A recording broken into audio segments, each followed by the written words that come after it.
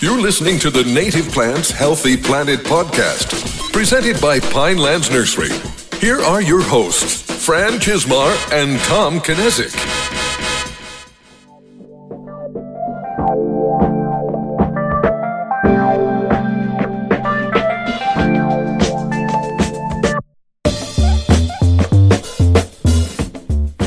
Welcome to part one of our two-part series. Thank you for tuning back in to the Native Plants Healthy Planet podcast presented by Pinelands Nursery. I am Fran Chismar. And I'm Tom Knezik. We're doing something a little bit different this time. I guess we're still just having one guest on for an interview, but there's actually going to be a follow-up to this with a, I don't even want to say an alternative perspective, but a different perspective. A different perspective. Yeah, it's not really alternative, but it's different. Yeah, but a lot of our listeners have requested, probably the number one thing that's been requested is more information on deer management. Primarily how to keep deer away from their gardens or just even in woodlands and all that kind of stuff. Just trying to manage deer because where we are in New Jersey, specifically suburban New Jersey, they can be a bit of a nuisance. So it's, not even, growing up in Pennsylvania, I remember areas in northeast Philly where there'd be a small clearing, turning around and counting 200 deer, and then having them disperse and not even realizing where they went because there was there was no area for them to go. So we know it's a concern for a lot of people. Yeah, and but there is again, I don't want to say it's an alternative, but there is another, not even viewpoint, but another approach where you actually have people usually in rural parts of the countries where they own a lot of land and if especially hunters where they actually want to bring in deer. And I've heard a lot of podcast guests on some of these hunting focused podcasts where traditionally, if you guys remember the National Wild Turkey Federation episode, they're talking about food plots. Well, a lot of these deer management technicians are using a lot of natives with these food plots, and in fact, they're saying that's probably even more important than the food. The non-native stuff they're planting, the soybeans and clovers, that's the ice cream. But a lot of this native stuff, that's their salads and the staples of what they need for their diet. And it's a double-edged sword because on one hand, if you're trying to lure them in and feed them, native plants are their native food. That's their native palate. But if you're trying to plant natives and keep them safe and healthy, you're also attracting deer in. So it'll be really interesting. We've had a lot of requests for this, so I'm really excited. So just to go back with something that we touched on the last podcast. So I was checking in on our VPN experiment to see if we had any listens on Croatia. And all week I kept going, no listens. We had picked up another state and actually like 4 more countries and nothing. So I realized today that there was a listen in Croatia. Yeah, and that was me. Yeah, that was my first experience. I was checking too and look. Fran's more into looking at the countries and states that I am, and I looked and I'm like, oh, no one actually listened from there. So I went and made sure that there was at least one. So there was one, and really just to make sure it worked. I'm new to the whole VPN private network thing, so I didn't know how it worked. On one hand, it worked. I'm happy. I'm disappointed that it was you, but on one hand, that it does work. So that could really be why we have listens in all these different countries. That I don't see it being relative, really, or and it's still such a small part of our listener base. It is. I think 95% of our listens are in the United States. We kind of geek out over this stuff. We do. I really enjoy this. That's what occupies my free time. So, for the longest time, I just thought our listeners were lazy and not trying it, or they weren't using VPNs. But at least we know what it is. But do you want to pick a new country for this week? Now that we know it's possible, is there another country you want to take over? I'll probably just stick with Croatia. Okay, let's build it up in Croatia. We want to be the number one podcast total in Croatia. So. But anyway, I guess it's time to get started. So here's part one of our 2-part series. Hopefully that next part's next week, but we gotta check in with our guest to make sure it's still possible next week. We're hoping in case I don't think we mentioned it, now is the time of the year we're going to try to go back to 1 episode a week. So we're ramping up. Things are slowing down at the nursery. We're going to try to ramp back up. We really enjoyed doing 1 a week, and we think the listeners did too. So we're going to try to get back on that schedule. So this is the start of it where we're trying through all of July and all of August to bring you one a week. So hopefully next week is part 2. But if we can't pull it together in time, it will be in 2 weeks. Yeah. So it will be soon. It won't be far behind.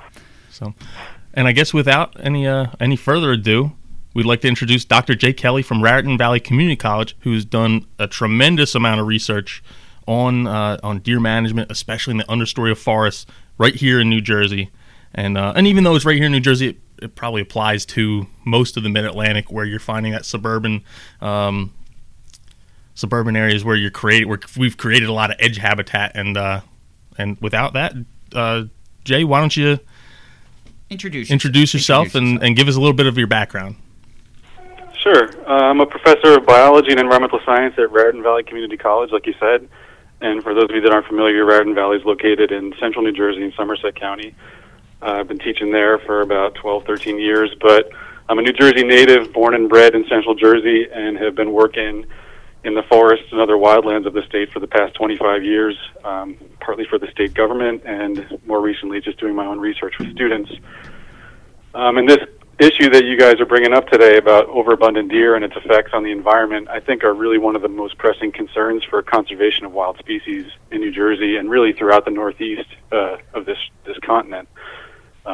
So thank you very much for bringing it to everybody's attention. No problem. It's and we've known it's an issue, but it really hit home. I was listening to a talk being done by Dr. Emil DeVito of New Jersey Conservation Foundation. He was just talking about walking through areas that he's been walking through forever and how the understory of forests have changed, and where there used to be maple leaf viburnum, there's no more maple leaf viburnum, and just the changes that he has seen over time. And he started, from a firsthand experience in a broader sense, it really hit home. So just, and being born and bred in New Jersey, for you, how has the deer density changed per acre in New Jersey over, say, like the last 20 years?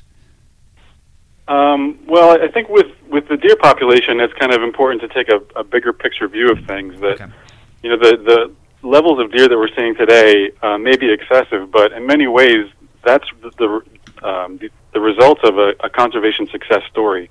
About 100 years ago, New Jersey had pretty much no deer left due to the legacy of commercial hunting that had taken place up through the end of the 1800s, and then that was banned, and eventually, through the work of generations of biologists that reintroduced deer into New Jersey and implemented more, I think, effective game regulations, we saw the recovery of the deer populations throughout the state.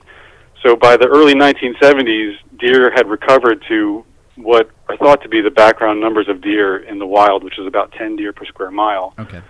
But because of how things had changed in New Jersey and throughout the region, the numbers continued to climb far above that. So by the mid-1980s, the deer had reached about 20 per square mile. The last statewide assessment that was done by the state government took place in 1999 with the governor's report on deer, and that one identified about 38 per square mile on average across the state. But deer numbers are really variable from places like central New Jersey to the Pine Barrens and the mountains up north. And in central portions of the state where we are here, there were as many as about 76 per square mile. Wow. And then the surveys that we've been doing for townships and park systems in the past 5 years have regularly found deer populations in excess of 100 per square mile. And in some places, it's over 300 per square mile. Wow. That's So unbelievable. the background numbers of deer, that the ecosystems are kind of adapted to handle, where everything is more or less in balance, are about 10 per square mile. And we know that's the case because when deer numbers get higher than that, you start to see the preferred forage species disappear. The tastiest lilies and orchids will disappear from the forest when they're above 10 per square mile. So if everything's adapted for 10 per square mile and you have over 300 per square mile, you can imagine what that's going to mean for the other species trying to live in the forest. Well, a lot has had to have happened for that change to occur. So, which is it's running like a ton of questions through my head. But how, given the lack of habitat, which I know is an issue, how is there enough food to sustain them to continue to grow this population? Because you figure they have less habitat, but is it more per square mile just because they're packed in tighter? It's amazing. Well, that's actually a misconception. So deer are fairly resilient and adaptable species, and there isn't actually a lack of habitat. If anything, there's an increase in habitat relative to what there was historically. Okay. So deer are what we think of as an edge species. Yes. They tend to occur on the edges of forest ecosystems in particular, and that's for a couple reasons. There tends to be more sunlight hitting those areas, so the vegetation is denser, and the things the deer like to eat are present there. But it also provides them with the cover that they need from predators that they can escape to and hide out in the forest. And so typically deer will stay in the forest and hide out during the daytime, and then at night they come out and feed on the edges of forests or in open areas around them, in farm fields and gardens and people's landscaping and so forth. And so with forest fragmentation that took place during the agricultural era in New Jersey up till like the 1920s or 30s, and then later on through suburban development, we actually have far more edge habitats than there previously were in the past. And then on top of that, we've gotten rid of all the predators, the natural predators at least, of wolves and cougars in particular, that kept the deer populations under check. So,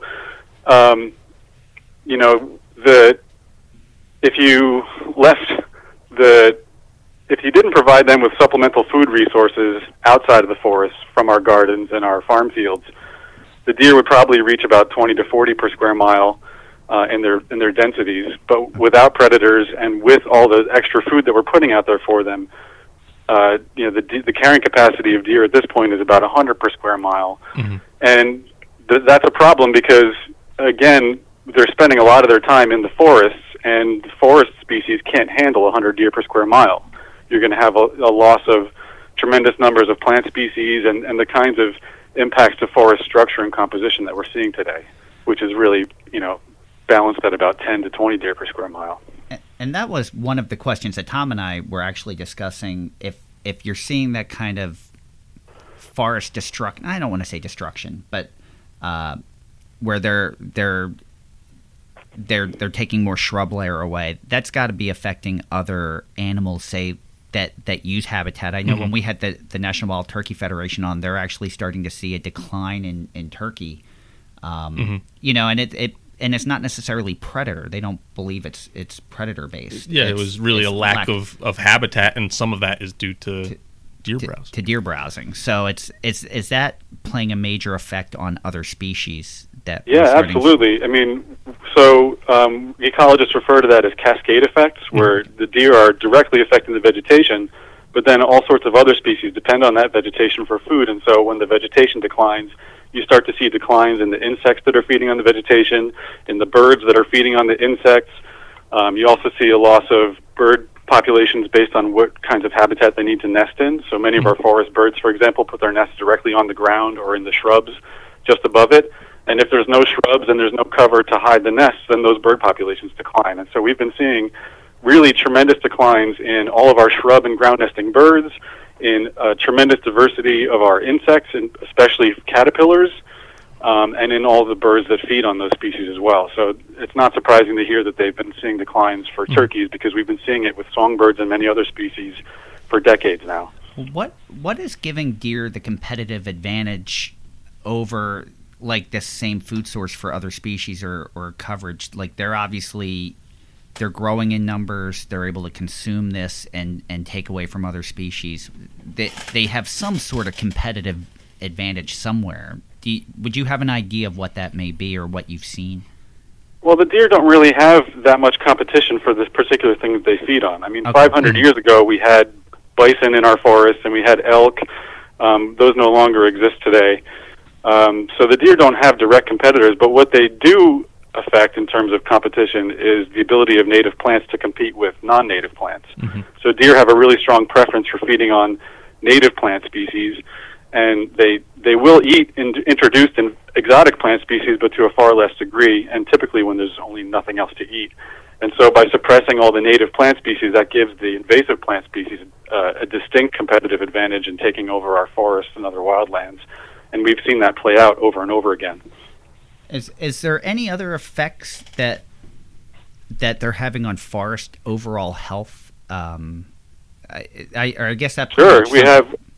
Absolutely, we've seen. From our studies, we've been for the past 6 years looking at how our forests have changed since the mid-20th century. We followed up on about 65 forests that were studied by Rutgers researchers throughout central and northern New Jersey, up to 1972 or so, when the deer population had gotten back to what we thought it should be. And we compared it to those same forests to how they look today, and what we found was a 75 to 80% decline in tree regeneration, so the trees aren't able to reproduce either. Right. And so if that trend continues and we continue to have the absence of young trees in the understory, then we conceivably could lose our forests in the future. Yeah. And we've actually been seeing that play out in some places. In a lot of our younger forests that are dominated by ashes, for example, the emerald ash borer has killed off all the ash trees. And now normally that wouldn't be necessarily the end of the world, because you'd have younger trees beneath them that would be able to grow up and fill their place. Same thing happened as the Dutch elm disease and chestnut blight killed those species in the past in New Jersey. The forests haven't disappeared because other things were waiting in the wings to replace them. Yeah. But in these forests, there is zero understory. There's no young trees. There's no native shrubs. It's mostly invasive exotic species. And so when the canopy of ash trees has been decimated, we're actually seeing these places turn into thickets of invasive shrubs and vines. And if these trends continue, on the order of a couple more decades, we're going to start to see significant losses of our forests and a real conversion of them into shrub and thicket-like ecosystems, because there's no young trees there to replace the larger trees as they die, either from disturbances like invasive introduced pests and diseases, through increased severity of storms from climate change, or just from natural mortality. Eventually trees get old and die like anything else, and the forests are going to depend on young trees to fill their ranks. And right now there are no young trees in the majority of our forests, and certainly not enough to replace them as they die. And that's something I've noticed, and I'm sure a lot of people have noticed, when you walk through the forest, a good indicator to me that there's a lot of deer there is if you can see, well, definitely more than 100 yards. If you can see probably even more than 50 yards, that means that you've lost a lot of that shrub layer, and you've lost a lot of the regeneration that's going to happen just because deer are overbrowsing it. In fact, just on one of our farms, walking through the forest, edge at the back of the farm, you can see a long, long way, and there's really not much growing in there. And I did find a Japanese barberry growing in there, but well, it's funny you said that, because the last episode we had Carolyn Klauba from Sauerland Conservancy, and they were saying that their density is over 100 deer per mile. Yeah, and I was just hiking there. Like after we had her on, we were hiking there, and in the first clearing we came right up to a buck, and where there was a downed tree, there was barberry growing. So you see the effects immediately. Like, and that's and those are things that they're not eating, like Crystal Lake and Burlington County Parks. There's big understories of burning bush where they don't belong, and that's surviving well. But none of the other understory is there. In our forest today, in terms of the shrub and the woody vines, there's actually more invasive cover than there is native cover at this point, if you compare it back to the mid-20th century and those studies that were done that I talked about. The herb layer is holding its own a little better, but we're really seeing a dramatic conversion of our forest ecosystems into completely foreign assemblages of plant species that have no place here. And the important thing as far as that goes, aside from competing with native plants, is those species don't offer the same value for wildlife and for other ecosystem services, because a lot of the insects that live in the forest will not choose to eat those plant species. They're really adapted to find their food based on specific chemical cues that a native plant might be releasing. You get rid of that native plant, and that insect can no longer live in the forest. And so we have a loss of forage value for insects and other wildlife. We have a loss of nesting habitat for birds. Other impacts that you had asked about are, you can see, without all that vegetation that should be there in the forest, we're seeing increases in erosion. Soil is washing away. You got increases in nutrient loss from these ecosystems. You've got soil compaction from massive herds of deer moving through these places in some cases. So we're really seeing a radical transformation, both biologically and in the physical landscape of these places, due to the continual overabundance of deer, decade after decade at this point. And not only that, if you think about it, if there's a lack of native understory and you're getting exotics coming in, that's allowing for exotic invasive insects and pests too. Like we're seeing that with the spotted lanternfly right now, and with tree of heaven, and you see a tree of heaven everywhere. I mean, they've naturalized here very quickly. So it's it's a double-edged sword that way too, because it's bringing in all the exotics, which have an advantage over our native. Yeah. So are we at this point the apex predator for deer? Is it human? At least in New Jersey, is there?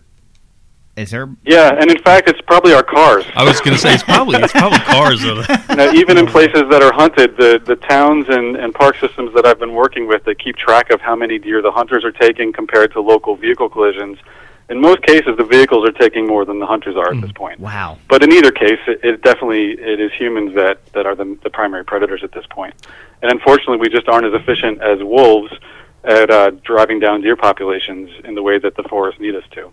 And I know this is silly, but I guess we'll never see a reintroduction of wolves because of so many other factors. It's we're too populated of a state. I would guess. I think there would be a lot of people opposed of. Yeah, unfortunately, I think you're right. The most successful example on the continent that I'm aware of wolf reintroduction happened in Yellowstone National Park in the 1990s, and they've seen really just an incredible transformation of the ecosystem in those places as a result over the next 10 or 20 years. The elk and deer populations changed their movement patterns, the populations declined, and they saw a resurgence of native plant species and the insects that fed on those plants, and then the wildlife that fed on them. There was a reduction in soil erosion and a restoration of the streams through those ecosystems. I mean, it was just a wholesale correction of the kinds of negative decline and trends that we've been seeing in New Jersey, just as a result of reinstating that keystone predator that had been missing because of its extirpation by people. Yeah. So I think you're right that it's not going to happen in New Jersey anytime soon. I've heard that they attempted a reintroduction of wolves in Great Smoky Mountain National Park after they were so successful in Yellowstone, and it failed because of conflicts with local domestic animals and people. They also had the wolves were breeding with wild domestic dogs, and I think one of the more important factors was they also picked up distemper and other diseases from domestic dog populations. And so if it's not going to work in Smoky Mountains, I don't think it's going to work very easily. No, I know a big concern is them roaming, because predators will roam. But there's probably enough food here where they don't need to roam. There's enough excess where they could just pick them off and not have to go anywhere. And that's what I'm wondering. When you get to those numbers, I don't know that the wolves would need to necessarily look elsewhere for food. But eventually, I guess over time, it would be. You would hope that would balance out, but I don't know. Is there? Will deer population? Can they level off on their own? Well, right now they've leveled off at, as I mentioned, about 100 per square mile is what they've leveled off at in suburban areas in central New Jersey. Other factors can cause them to go down. There's parts of the Midwest, they have diseases that are affecting some of the deer, and smaller portions of New Jersey, deer have been affected by disease as well. But nothing that's really causing them to go back down to the levels that we need them to restore our forests. And I would imagine a lot of that is because of how successful our agricultural system has been. And I talk about our farm again, and it's really the farmer next door.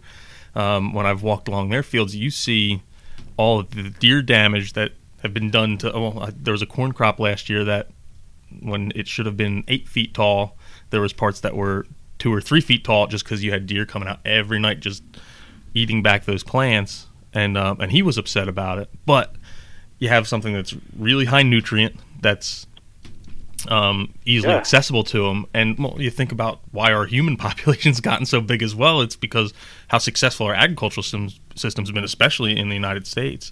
And not just agriculture, but landscaping. We have all of our gardens and landscaping that get watered. They're fertilized, and so you've got all this lush vegetation that's just there for the deer to feast on.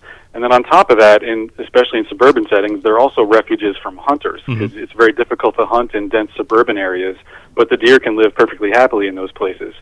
And so, it's just kind of the perfect storm of all the things that kept deer populations in check have kind of fallen by the wayside, and all the things that deer need to increase their populations are being fully provided for them.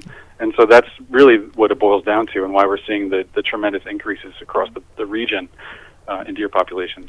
One of the things I was curious, typically deer would graze, say, open meadow, and then they go back into the forest for shelter, and that's, typically they'll go in the forest, their excrement will actually fertilize the ground in the forest. If there's an overpopulation and an abundance of deer excrement, is that changing? Does that have an effect on the overall forest health? Where it's getting? That's a good question. I don't know the answer to that. I haven't seen any research on that question, but I think it's definitely something that makes sense and is worthy of consideration. Sorry, that one just popped in my head. I just had a question pop into my head too, where it's someone else I'd heard speaking about deer overpopulation, and they had tied it to earthworms, and I don't remember the exact connection. I think it was the more compact soils were better for earthworms. I don't remember. Earthworms also primarily being non-native. Have you done any research on the connections between deer and earthworms? Not that they have a unbreakable bond, but I think I've read at least that they've seen some correlations between deer populations linking up with earthworm populations. No, I haven't personally studied earthworms. I do know that earthworms have been found to facilitate increases in invasive plant species, and have also been associated with declines of native plants and even amphibians and other wildlife species as well. Okay. But I'm not aware of any direct connection between the earthworms and deer per se. Yeah. I think they're both just having major effects on the same victims, our native plants. I'll have to look that guy up and find it and share it in our Facebook group. And I would like to see that. I know I heard something about it, and it just popped in my head. Oh yeah, this whole earthworm thing. But given our predicament with where we're at with deer populations, especially here in New Jersey, is there anything that can be done to fix the problem? Are we too far past where we can fix it without a predator? No, I think there's a lot that we can do, and partly it depends on what scale you're talking about. If you're thinking about the state as a whole, obviously there's different kinds of policies and initiatives we have to think about than if you're thinking about managing a preserve system, a county park system or something like that, or a township preserve system. And similarly, there's different kinds of things that you can implement at the local level in your own property if you're just trying to, create a little Noah's Ark or, whatever it is you're trying to grow in your yard. There's different tools and techniques you can use. Well, say a homeowner with a heavy deer population, what can they do to protect our landscapes? Well, the most effective thing you can do is just create a physical barrier and keep the deer out, And so deer exclosures, a fence of some sort, is by far the most effective thing you can do to successfully grow plants, especially native plants and tasty vegetables. Unfortunately, that can be expensive on larger scales, and so for larger preserves of thousands of acres and such, it's really difficult to find the funding to install a deer exclosure. And then on top of that, at the larger level, we don't want to necessarily keep deer out completely. The deer are part of the ecosystem. They help, create niches for other species to occur in the forest when they're at the proper levels. So it's kind of tricky to think about how to manage them above, small scales in your own garden or your property. But for the homeowner, that's clearly the most effective thing you can do. And there's a lot of different types of fencing that might make it more affordable for the landowner. We typically, when we create deer exclosures for local parks and on our campus at the college, we've used the 8-foot plastic fencing. I'm not a big fan of plastic, but it's really easy to install and to repair, and it's much more affordable in ways that we couldn't have afforded for the welded wire and metal fencing that is more durable, but it's much more difficult and expensive. Yeah, we've seen a lot of people use the Tubex tree shelters while the plants are young to allow them to grow up to a height that they'd be safe for a lot of trees. Even the New Jersey Turnpike, they changed their specs for native plants. I think they want them to be 6 to 8 foot tall so that the apical meristem is taller than what a deer will browse typically. Yeah. So they try to attack it with just size. If they put it in big enough, it doesn't prevent it from buck rub, but if you use other tree guards, things like that, I think it may be a combination of just all these things, unfortunately, to get some success. Well, it's a lot, if you're trying to restore a forest on your property, it's much more efficient to keep the deer out and let the trees plant themselves than it is to plant trees and protect them individually. Our research is, we've looked at a number of deer exclosures that have been up for 10 or 20 years in New Jersey. And in a deer exclosure, after 4 to 5 years, you get about 4,000 young trees per acre in that forest. And there's no way you can plant 4,000 trees per acre in any kind of cost-effective manner. And even if you can afford it, you're going to be doing tons of soil disturbance and everything else in the process, too. So really the forests are much better at restoring themselves if we can just bring the deer levels, in check. And I think that's true for, stewardship of our forests and public open spaces and parks as well. And this is a very passionate subject to a lot of people, too, because there are people that are against hunting. That's not their values. They don't believe in that. So that's I'm sure that has to be tough from a state level, has to be tough to navigate as well. Yeah, there's a very vocal minority of people that strongly object to hunting for any reason and of any kind. I'm sympathetic to those views. I was vegetarian myself for 20 years, and I had really strong perspectives about that. But I think that the need to manage the deer population really is an animal rights issue. I mean, we're looking at the loss of millions of songbirds and butterflies and insects that belong in these forests, plant species, every deer that you remove from the forest, you're allowing thousands of other creatures to live there because that's what the deer are taking away from us. So I don't really understand from an ecosystem perspective, those views don't seem particularly legitimate to me, because it really is about enhancing the lives of these ecosystems and allowing more life to occur there. And then, unfortunately, death is a part of nature, and it allows for, life to occur. And in this case, because things are the deer numbers are growing unchecked, it's preventing the lives of countless more animals and plants out there that we really need to return to these places if we want to keep these species around and keep these ecosystems functioning the way they should be. I agree. Obviously our ecosystem's out of balance, and typically in a functioning ecosystem it would balance itself out. But we removed the apex predators.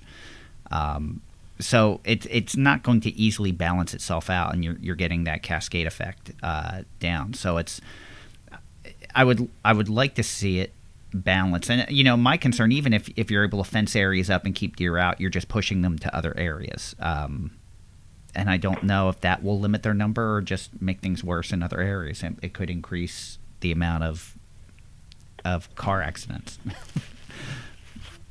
I think you'd have to fence off huge areas to see any kind of major effects in that regard, and okay. I just don't think that's really realistic. Nobody's putting up fences in terms of many square miles to the point where it actually increased local deer numbers that significantly where you see those kinds of effects. Okay. You can see effects on really small scales, like, in the perimeter of a deer exclosure, you'll see increased browse and increased trampling as the deer walk around the fence. But it doesn't really impact adjacent properties or anything else, because the deer numbers are already so excessive in those places that the devastation is going to occur either way. Now, are you aware of, like, where we're at, deer are a problem? We know there's areas where it's a larger problem. There are areas that it doesn't seem to be affecting in New Jersey? Are there areas where people are like, we don't have a deer problem? There are lower levels of deer in places where there's intact forest ecosystems that are not as fragmented. So whether you're down in the Pine Barrens or up in the forest in the Highlands or on the Kittatinny Ridge, because there's less edge, it tends to support fewer deer. And then in the Pine Barrens, you also have just kind of nutrient-poor ecosystems, and that translates into lower wildlife populations in some cases than in other places as well. But even in those places, we're still seeing levels of deer that are too high compared to historic levels and what we need the deer populations to be at. So we've done a number of deer surveys up in the mountains in these vast forested parts of northern New Jersey, and we're still seeing deer populations between 20 to 60 per square mile. And although we haven't done surveys in the Pine Barrens, I do a lot of research with rare plant species like swamp pink and other rare plants all over the place. And swamp pink's number one threat at this point is browse from deer. We're seeing the vast majority of swamp pink populations. I surveyed 80 of them in the past 10 years, and almost all of them are experiencing severe browse damage. And a lot of the populations now, the plants are only occurring on hummocks in the middle of rivers where the deer have a harder time to get to them. Everything on the banks and any place that the deer can get to it, the swamp pink is declining. So we really have, in New Jersey at least, across the board, a deer problem, although it's certainly more of a problem in some places than it is in others. When you leave New Jersey, it's more complicated. You've got large areas in Pennsylvania and New York where it's intact, contiguous forests and much less edge, and so there might be lower deer populations in some of those places. If you go up into the Great Lakes region, there's actually still wolves present there, and so things might be in better balance in parts of upper Michigan and so forth. But really, we're seeing the same kinds of impacts to forests in New Jersey as you can find anywhere, at least from Boston down to D.C. The entire Northeast corridor is experiencing more or less the same kinds of changes to the landscape, and the deer populations have responded. Yeah, I mean, and it's not just here that the predators are gone. I mean, in Philadelphia, Aramingo Avenue, I believe, is the Native American word for like running of the wolves or something. Like that area was known for wolves, and there's no wolves there now. there's no open property there now. And Jay, you keep bringing up edge habitat, and Fran and I both know what that is. I want to make sure all our listeners know what it is. And I guess the best way to put it is if you imagine you had a 10 by 10 piece of grid paper in front of you. Well, the edge would be that outside row for the whole perimeter. But now say you took those same 100 squares, but you basically laid them over like a housing development. So you have a little bit of woods here and a little bit of woods there. And, well, now you've increased that edge so that perimeter is much, much wider, while the interior section, the section that isn't touching as something outside of that square, is now a lot smaller. Probably hard for me to demonstrate that over voice, but yeah, this is bad podcasting right now. No, not at all. But what makes that interior forest less attractive for deer to live in? Well, there is typically, one of the major limiting factors for plant growth is sunlight, right? Mm-hmm. So in the interior of the forest, you can have typically much greater levels of shade, and so that's going to lead to less plant growth and so forth. On the edges, you've got sunlight hitting the ground itself, so you've got lush herbaceous vegetation that's within easy reach. You've got typically a dense wall of shrubs like blackberries and other species that are also within the deer's ability to reach. You've got young trees growing up, so you just have much denser vegetation growth on the edge. And then out in the open, of course, as well, whether it's a farm field or somebody's yard, there's a lot more, much denser plant growth than there is within the interior of the forest. So it really just does boil down to food and cover. Yep. All right. Now, as a homeowner, and this is a loaded question because I know I can't answer this question, and we get asked this question. And it's probably the number one question we get asked. Are there native plants that deer don't like? In my experience, I've seen them eat everything depending on available food. So I just think maybe there's species that they prefer less. And I don't know if you have any suggestions as far as plant species that they like. I think I've seen them eat sweet pepper bush last, but then areas where they were devastated because there was nothing else there. Yeah, so I agree. From my experience, it's really just a matter of degree. So the more deer there are in the area, the less there is for them to eat, and the more pressure there's going to be to eat anything at all that's available to them. And that's exactly what's happening. So even things that actually have poisons in them, like milkweeds that have latex and other things, the deer will eat them. They're not deer resistant. When the deer numbers get to be 100 per square mile, you're going to get your milkweeds eaten by deer. And you'd never see that when deer numbers are lower and they've got a greater diversity of plants to choose from. So typically it's plants that have chemical defenses or repellents in them, whether it's poisons like latex that you find in milkweeds or aromatic chemicals like you find in many mint species, or other species that have kind of more pungent aromas. The one that comes to mind is poison hemlock, but that's obviously not native. But things of that kind, can be pretty good repellents that will do better than other plants. Everything else being equal, the other kind of group of plants that you tend to see less impacts to are species that have mechanical defenses, like really nasty thorns. So bull thistle, for example, is usually one of the last species in meadows to survive when deer populations get to be too high. It'll be nothing but, bull thistle and grease grass, because they have either chemical or mechanical defenses. But ultimately, the deer will eat those too if there's nothing else to eat. So there's 2,000 different plant species in New Jersey, and quite a number of them have defenses of either of those kinds, chemical or mechanical, that can do something at least to repel deer. Especially if your town or your parks nearby are doing a good job at managing deer populations and bringing their numbers down. Those that'll have an impact on what you're able to grow in your yard. But that's not particularly satisfying to only grow things that are poisonous or nasty to touch. So there's other things you could do aside from putting up a full-blown deer exclosure and fencing out the wild world from your backyard. Deer also don't like to jump into small enclosed spaces. Mm-hmm. So my town has 130 deer per square mile, and I refuse to give up growing vegetables. But I also don't want to put an 8-foot deer fence in my backyard. So I put in a little 4-foot fence around my small 20 to 20-foot garden.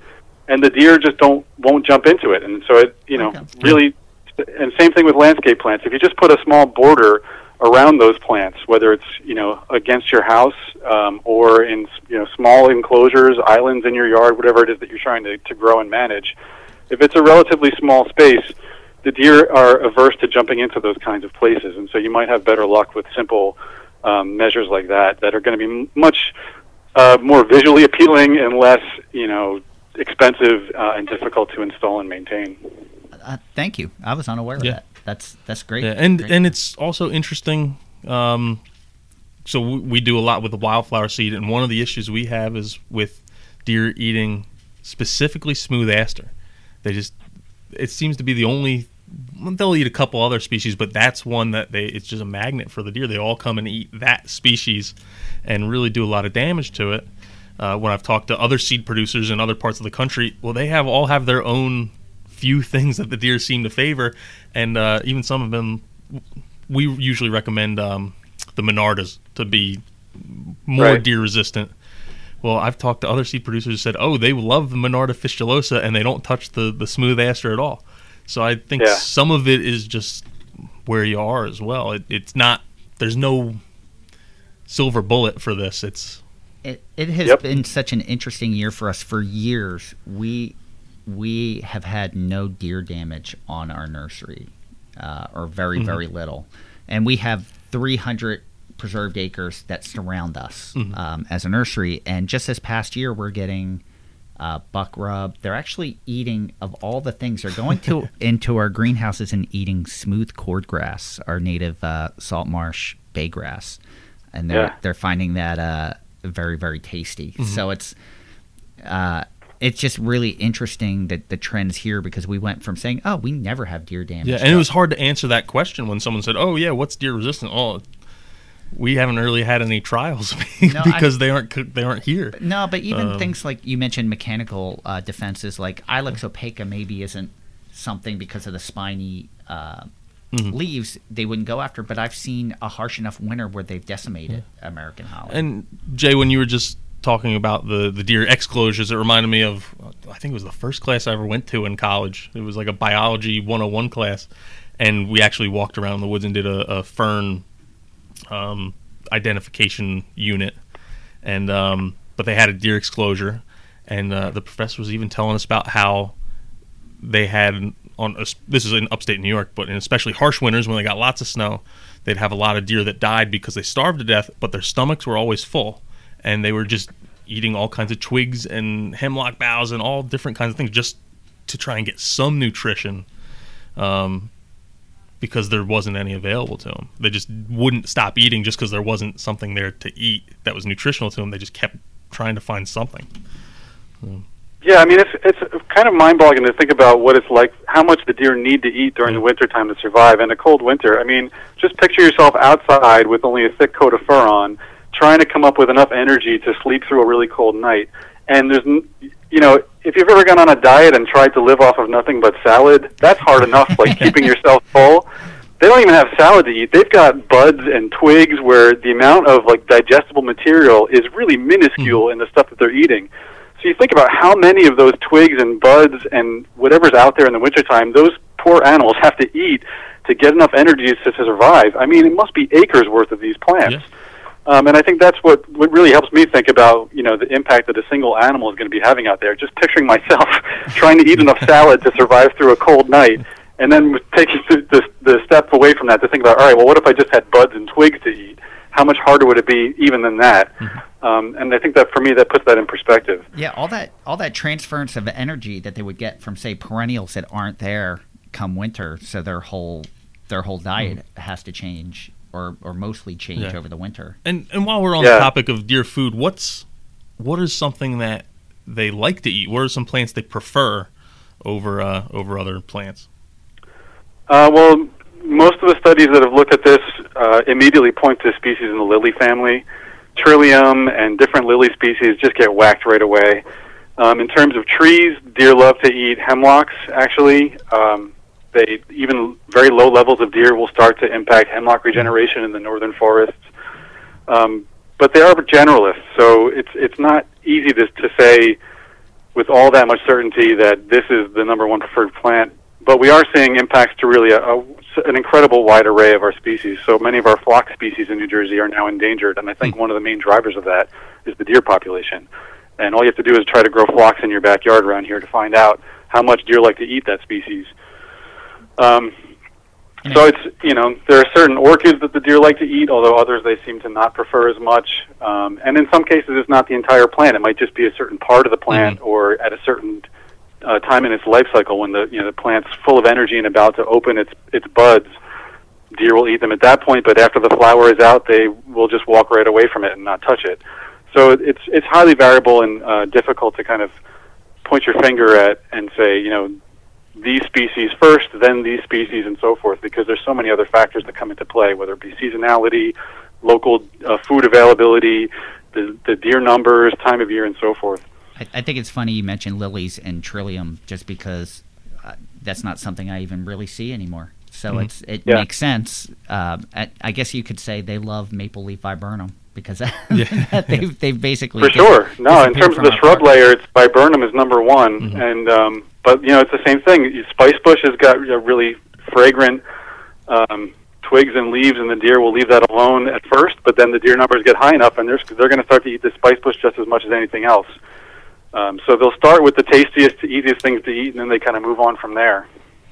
Is there any new study or any misconception that the general public should know? I mean, we've discussed a lot, but is there anything groundbreaking or any new theories that or something that the general public, like we talked about loss of habitat being a factor, and it's not as big of a factor as we think. Is there any misconception or thought that you would like to share with the general public, just as they should know? I mean, the most common misconception is the one that we already talked about, that, you know, that hunting and reduction of deers is an animal rights concern. You know, that it really is from that perspective that I think we need to manage deer, because it's supporting the greater life of these ecosystems that the deer are degrading. Besides that,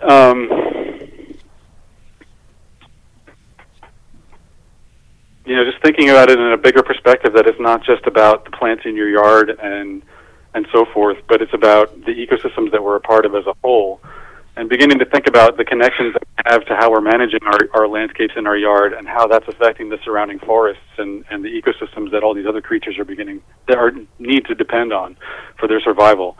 So what you plant in your yard makes a huge difference for what ends up in the forest next door, and supporting, you know, deer management is really critical for us to begin to recover the quality of our habitats in New Jersey. So going beyond like our own self-interest in what we're trying to get our yards to look like, You really need to support efforts to manage deer in your local park systems and your local townships, because these are controversial issues, but largely because it is that vocal minority of people that are making things difficult for local officials and park managers to do what needs to be done to bring these ecosystems back into place. So being vocal and getting involved and trying to support initiatives at the local level, or the state level for that matter, are really critical to helping to move forward and restore our ecosystems in the way that we need to. And I really feel this is a man-made problem. This problem occurs because of things that humans have done. Because I think generally in nature, in healthy ecosystems, predators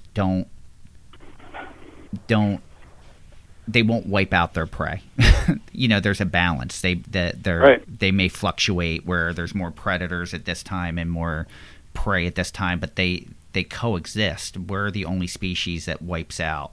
I think we're the only species that will wipe out other species. Totally. So it's we're really the equivalent of a meteor hitting this planet in terms of what we're doing to the biodiversity of life on Earth, and we really need to start thinking more seriously about how we conduct ourselves individually and as a society if we want to keep all these species around with us into the future and not deprive future generations of all the wonders and joys that they have to offer for us. It's a failure of our own awareness and intelligence to appreciate what we have and not to ruin it, because that's what's happening right now in some ways directly, in some ways like with deer indirectly, and it is a mandate. I agree with you. It's and I think we're at unseen levels of this, where we're starting to see so many areas that need to be fixed, because like you were saying, if it's not just one thing that they're depleting forests of understory, but all the other species or insects that depend on those that are now in decline. It seems like no matter who we have on and what we talk about, it's in decline. Yeah.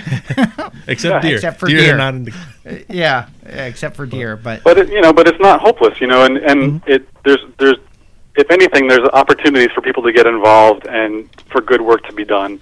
And it really is essential if we want a future that's worth passing on. But as far as deer management goes, we've had lots of conservation groups and local towns and park systems that have taken this issue seriously in the past 20 years and have had really good results in managing the deer populations and bringing them down to a level where we're starting to see really significant improvements in local ecosystem qualities. And not just that, but reductions in deer vehicle collisions, benefits for local farming and landscaping, and so forth. So if you go to Duke Farms, for example, it's about a 2,000 to 3,000 acre preserve in Hillsborough in Somerset County. They've been managing deer for the past 15 years or so, and they've actually been able to bring it down to 10 deer per square mile within their large deer exclosure. And then outside the exclosure, they've brought it down to about 30 per square mile.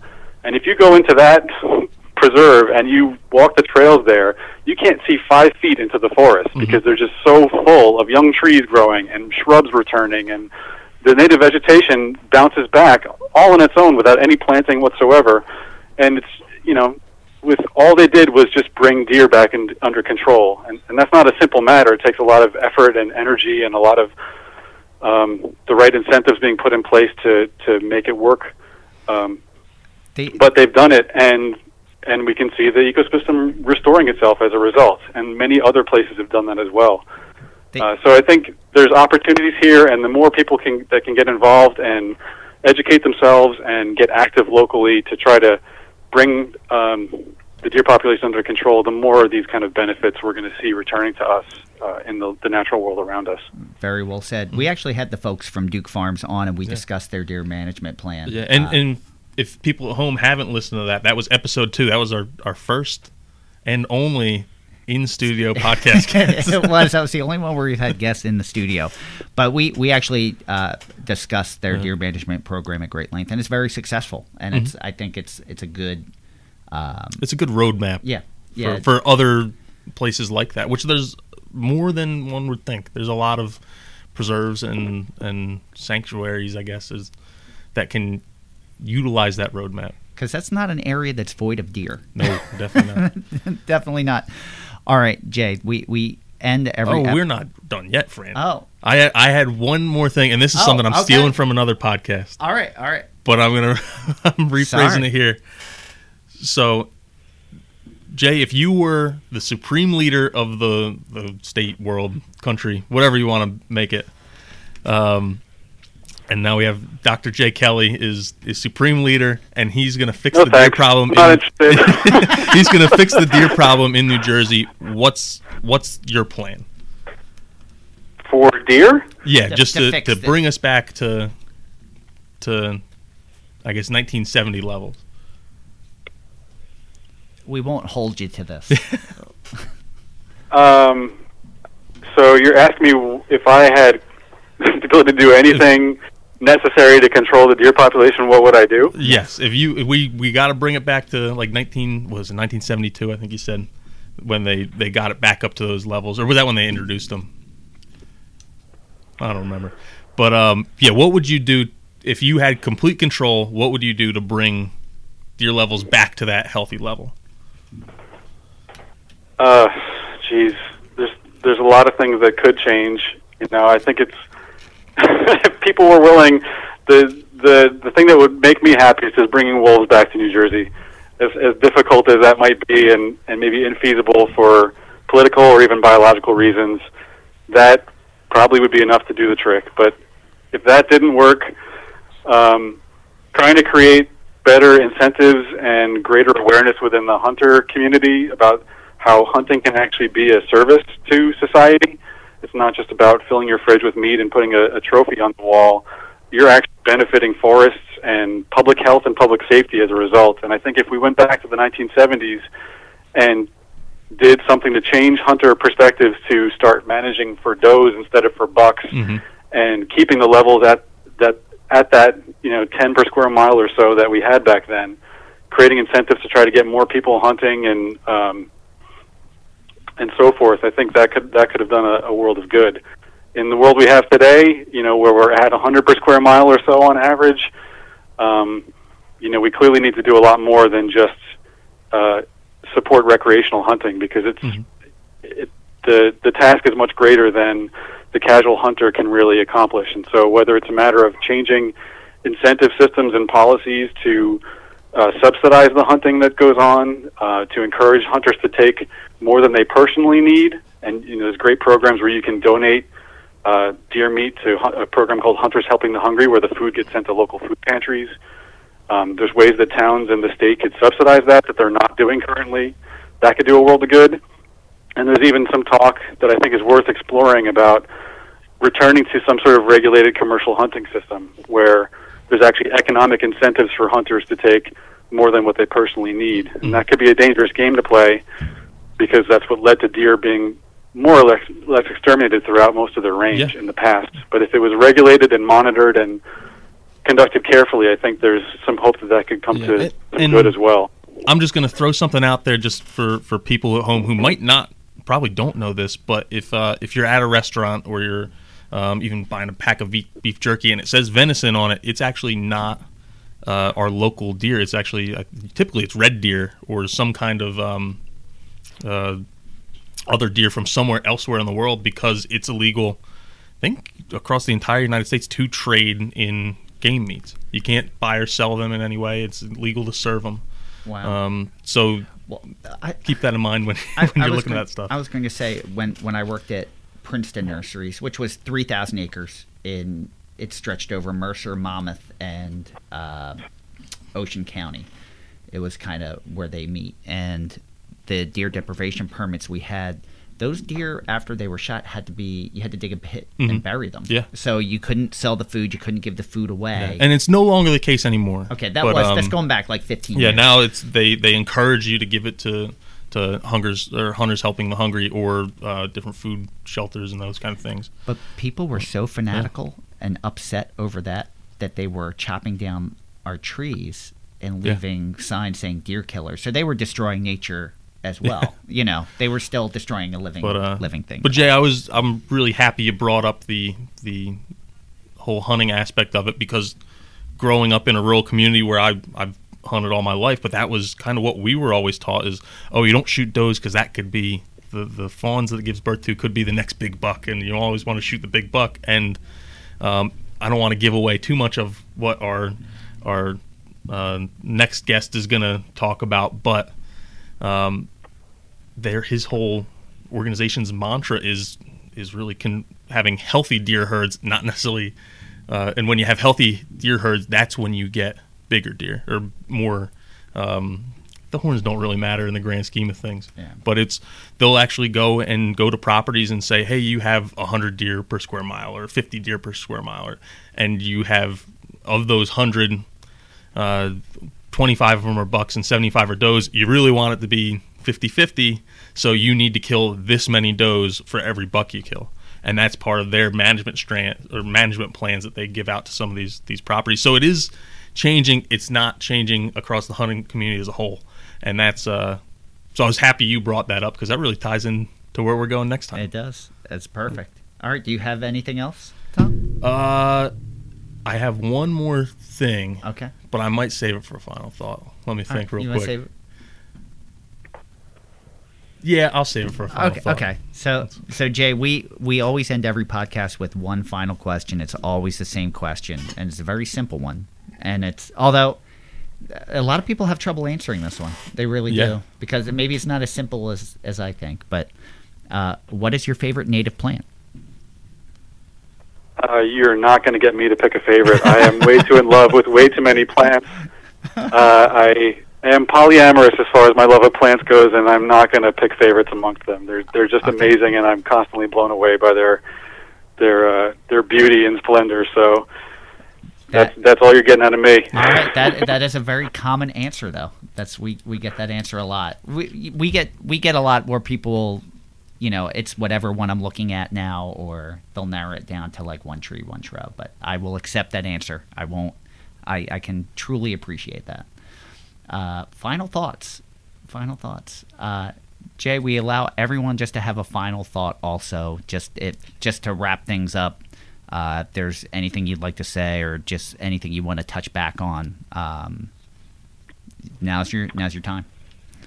Well, I think we've already said this a couple times, maybe less directly, but our forests and other ecosystems really are at a tipping point, and we need people to get involved and to start taking these issues seriously at home and in their towns and their parks, and even at the national level. The extinction crisis that's happening right now is a local crisis. It's not just in Africa on the savannas. It's not just in the oceans. This is a global phenomenon, and it's a preventable phenomenon. And the more people we have that are engaged and informed and willing to get off their butts and turning off their screens to do something good in the world, I think the more we're going to have to pass on to future generations, and the less they're going to be shaking their heads at us, wondering what we were doing, allowing all this to continue. So thank you very much again for the work you're doing, and for giving me the opportunity to share a little bit about this concern to the general public, because I think it really is a critical thing for people to consider and to get involved with. And I think they know that. Just like we said, it's one of our most requested topics for the podcast. So we really appreciate you coming on and be able to shed some light, because I never fail to learn something new every time we do this. Tom, do you want me to go next, or do you want to go? It doesn't matter to me. Because I don't have much, so I can go okay, next. Yeah, you can you go. Have the big, since you saved. But it's not even a big final thought. It's I keep looking at this. When this podcast started off, the focus was native plants, and our study and our views and topics keep getting broader and broader and broader, although they're all interconnected. And it's really the health of our ecosystem and where we're going and what we can do to fix it. And you're going to see that coming up on future episodes of the podcast, because we're going in directions that I don't think we ever conceived we would go in when we started it. And it's still plant based or it's ecology based, but we're going to talk about ocean health and things like that. So it's just, this whole thing has really helped me to look at a much larger scale than just right here in our backyards and what we're doing. So that's, and every guest has really given me an education on what we know and what we do or what we can do. So I'm appreciative of that. All right. It's up to me. It's up to Mine's you. not very deep. Mine was deep. No.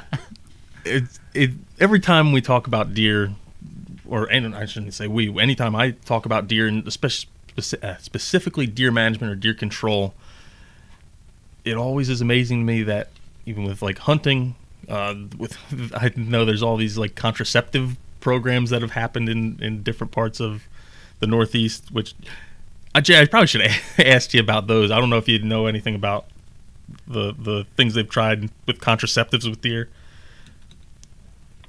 The contraceptives can be effective when you've got captive deer populations and you're trying to keep them from, reproducing, in a zoo, for example, or if you have a captive herd on a farm or something. But in the wild, where you've got deer moving across the landscape over great distances, it really seems to be infeasible for it to work. Because for it to work, a lot of the contraceptives have to be reapplied every year or every couple years, and so you have to actually tag the deer and then keep track of which ones you've inoculated with the contraceptives. And that ends up being really expensive to do and has had limited effectiveness. So the places and the studies that I've seen that have actually experimented with that in the past, it hasn't been successful. And on top of that, it's been far more expensive than actual effective deer management has been, using hunting of various kinds.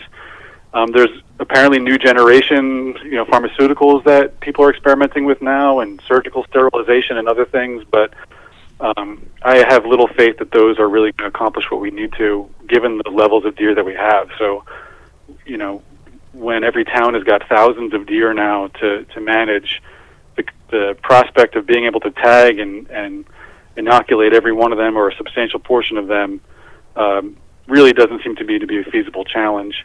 If we get deer populations down low enough eventually where it would take less work to manage them that way, maybe that's more feasible, but we're not there yet, and I don't think it's productive to think about it just because we don't like the idea of killing something, Yeah. And while it may be unsavory to picture killing large numbers of deer to bring their numbers down, I can't imagine why it's okay to think about surgical sterilization as something that is humane or appealing in any way. That seems to be equally gruesome and full of all kinds of potential unknown consequences for the well-being of these animals. So, I haven't seen any research that indicates that those programs and techniques have been successful. Everything that I've seen has shown them to be not only less effective, but more expensive, and far more expensive at that. Typical deer management programs will cost about $20 to $100 per deer for hunting. If it's sharpshooters, you're talking about $100 to $200 per deer. Contraceptives are between $400 and $1,000 per deer to be applied, and that's just, there's no way that our towns and parks have enough money to even afford that. Okay, that backed up what I was where I was going with it, so that was good. But between hunters, sharpshooters, the contraceptive programs, our number one weapon against deer overpopulation has still been cars. And that just blows me away when you start thinking about all these other control methods that we're trying to use, that it's cars have been the most effective. So we need to come up with something better, and I think what you've been talking about is that something better. So I agree. It would be cool to have wolves around here. I agree. But also an issue, but it would be cool until someone got eaten by a wolf. Then it wouldn't be so. Anyway, thank you all again for joining us today. We hope you enjoyed listening to Native Plants. Fran, I just got to quit on this. We hope you enjoyed listening to the Native Plants Healthy Planet podcast and Dr. Jay Kelly from Raritan Valley Community College. Make sure you look up his research and any research you can find on deer habitat. And I'm going to put up that deer and earthworms thing, the link. Right, awesome. I found it when we were talking there a little bit. So I've put that in our Facebook group. Again, thank you guys for listening to the podcast. And all right, you can listen to the Native Plants Healthy Planet podcast directly at www.nativeplantshealthyplanet.com. You can also check us out at Podbean, iTunes, Spotify, Google Play, Stitcher, TuneIn, iHeartRadio, YouTube, or you can just ask Alexa to play the Native Plants Healthy Planet podcast. We're going to give a big thanks to Stephen Mahar for contributing to our theme music. You can follow us on Twitter at Pinelands Nursery, Facebook at Pinelands Nursery NJ, Instagram at Pinelands Nursery, And Twitter is actually Pineland Nursery. I've been screwing that up too. We got to switch back. I like the other way better. All right, next episode we'll switch it back. Go check out our YouTube channel, which is also at Pinelands Nursery. And I mentioned it a couple times. Join our Native Plants Healthy Planet Facebook group. We're gonna have a lot of good conversations in there, and I'm expecting a lot of good conversations to become of this podcast when it's released. So let's keep that conversation going. Thanks again. I'm Tom. And I am Fran. Dr. Kelly, thank you so much. I love this episode. Thank you for last minute agreeing to speak with us today. It was my pleasure. Thanks for the opportunity. No problem. And thanks again, everyone. We'll see everyone next time. Until then, keep it native.